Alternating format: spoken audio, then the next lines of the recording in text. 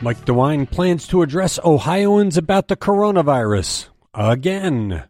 A school voucher-loving, coronavirus restriction-hating legislator will be the next Ohio Senate president, and Senator Rob Portman issues an unspecific statement about the election of Joe Biden.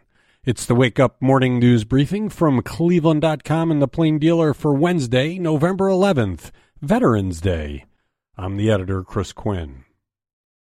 With COVID-19 numbers hitting new highs nearly every day in Ohio, Governor Mike DeWine canceled his Tuesday media briefing and announced he'll deliver a statewide broadcast tonight to discuss what he described as the critical stage in the coronavirus battle. Does that mean he will take concrete steps, which he has not done for months, to fight the coronavirus? Or will he plead with residents once again to wear masks? We'll see. Ohio reported 6,508 new coronavirus cases Tuesday, nearly 1,000 more than the previous record set on Saturday. The next president of the Ohio Senate loves school vouchers and hates Governor Mike DeWine's coronavirus restrictions.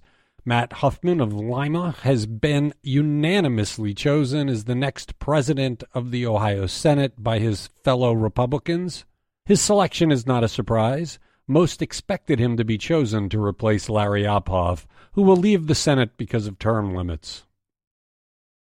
Republican U.S. Senator Rob Portman of Ohio on Tuesday issued his first statement after former Vice President Joe Biden was declared the victor in the 2020 presidential election, cautioning that although Biden is leading in enough states to win the presidency, the vote count is still underway. Portman, like other Senate Republicans and Ohio Governor Mike DeWine, said Trump has every right to insist that all legally cast ballots be counted. Tuesday was a day for setting and tying weather records in Cleveland.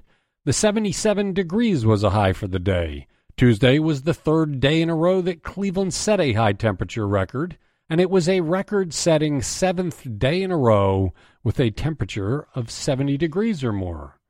And Tuesday tied a record for most November days at 70 degrees or higher with 7. Forecasts show the trends ending today, though. The temperature starts dropping. Tourists have filed federal lawsuits against Put-in-Bay and 3 of its former police officers, alleging the patrolmen used excessive force in separate arrests of African Americans this summer. One of the cases began with the traffic stop of a golf cart driven by a black visitor and ended with officers pulling their weapons and using tasers, according to allegations filed last week in U.S. District Court in Toledo. The FBI is investigating the department over the handling of the arrests. The lawsuits cite the officers' lack of training. Thanks for listening to the Wake Up from Cleveland.com and the Plain Dealer. Robin Goist will handle the duties for the next couple of days, and I'll be back on Monday.